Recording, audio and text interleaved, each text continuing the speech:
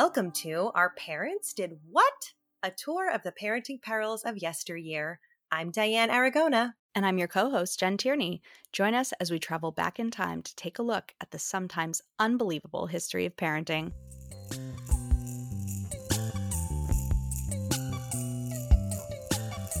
It's time for a mini episode. So I want to tell you a little bit about Bill Nye the Science Guy. Yes, I'm so excited that you're doing that one. Good.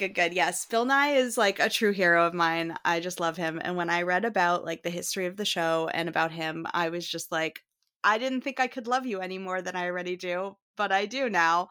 So Bill Nye the Science Guy was a show that aired on PBS for 6 seasons and 100 episodes. Wow. It ran from 1993 to 1999.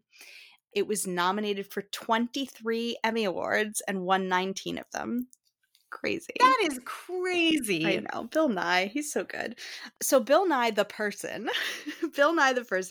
was an engineer, a mechanical engineer who worked at Boeing on the 747 aircraft and on its design. And he invented a specific part that did something really critical to the like in-flight plane stuff. I don't know. Mechanical engineering is too much for me. Yeah. But that was in the late 70s. So in like 77, he was doing that. 8 years before I was born, he was like working on the Boeings. Like, oh my gosh. So he was living in Seattle. He was doing that work. And I guess his life was just too serious. So he decided that like on the side, he'd become a stand-up comic. So he found like a little comedy troupe in Seattle and like a place that he could go and do stuff at. The way he got into it was he entered a contest at a comedy place near where he lived, I guess, that was a Steve Martin lookalike contest, and he won. Oh my God, I could see that. Right? So funny. So he won this contest, and then from there on, he like joined a sketch comedy troupe and, you know, like did all this stuff in that like world while he was still like mechanical engineering. And so over time he cultivated this science guy persona, and basically what he would do is he'd get up on stage and he'd do these demonstrations and experiments, but like humorously in a way that was entertaining, like kind of like Gallagher smashing watermelons, but like with liquid nitrogen. You know, he had created this persona and he eventually got like referred to as the science guy in a bit, and that's how like that name was created. And then he and a couple of his friends decided they wanted to try to pitch this as an actual show. So they worked for like 4 years to try to pitch the show and get somebody to buy it. They were trying to explain to people that it was like Mr. Wizard meets Pee-wee's Playhouse. And they then had to retract that part of the pitch in 91 because of what happened with, with what's his name. And so then they started to sell it as Mr. Wizard meets MTV. And so finally somebody at PBS was like, oh, this is like a local PBS subsidiary was like, oh, this seems really great. Let's do a pilot and see how it goes. So they did the pilot, and then like PBS loved it. They picked it up for a full season. And then like every PBS member station wanted to carry it. And it was like, it just took off. And Bill Nye personally went on to secure funding from the National Science Foundation and the U.S. Department of Energy as part of that, so that they could like get more money to, you know, make it.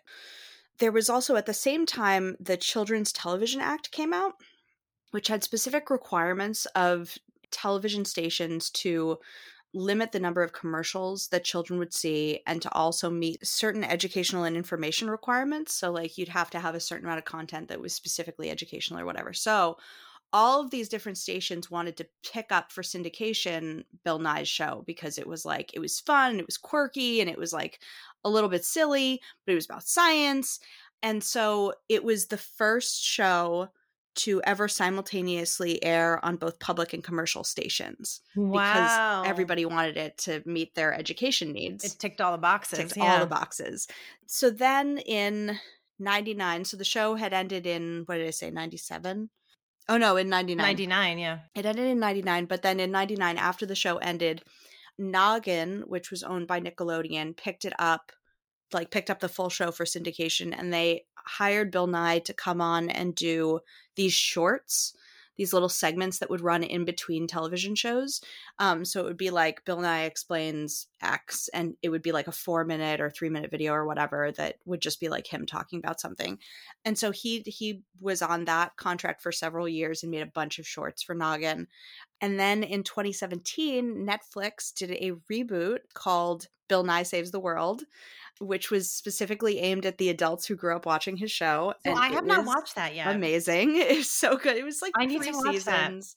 Yeah, it was really, really good because it was just like he basically talks to you as like, hey, we go a long ways back. I spent a lot of time helping you learn about science as a kid. And now it's your turn to like, you're the adult now. You're the adult in the room. And here's how we're going to save the world. And it's just great. And like, it touches you in all those It really gives like me soft goosebumps. places. I really need to watch that. I know. It's really good. He's just a lovely person.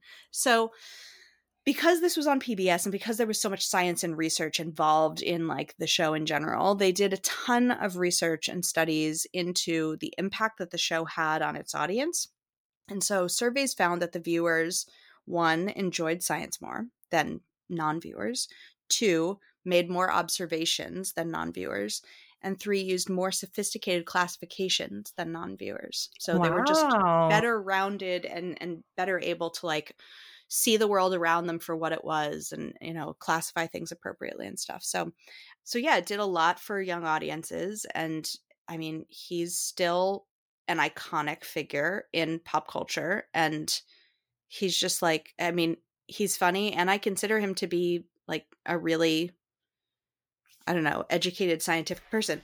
Funnily enough, he has but 1 degree from Cornell in mechanical engineering, and that is it. I thought for sure that man had PhDs coming out his butt. But no. I remember reading that about him at some point, that he's not a scientist per se. Like, you know, he doesn't have like a Bachelor of Science or anything. Like, well, he has.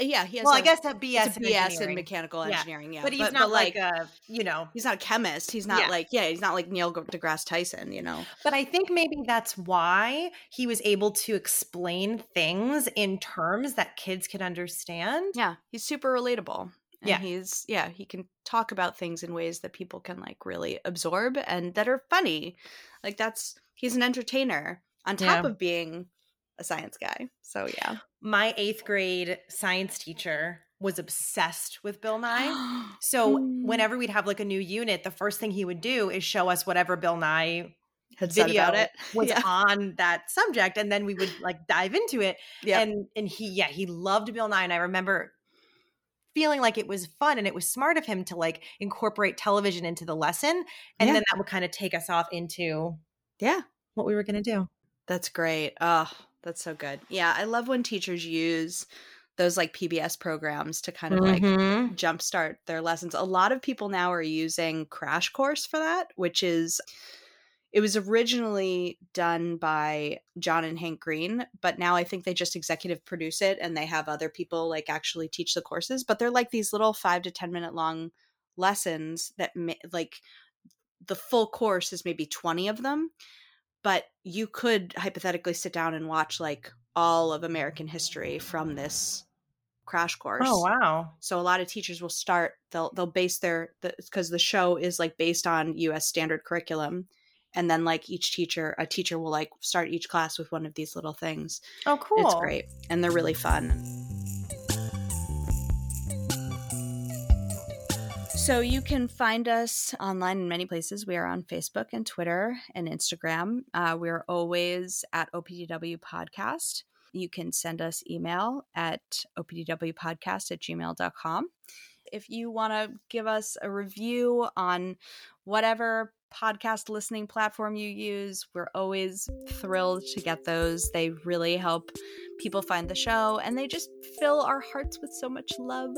Yes, and our music is by Theo Rosenberg, so thank you, Theo. Thank you, Theo. Thanks for listening. See you next time.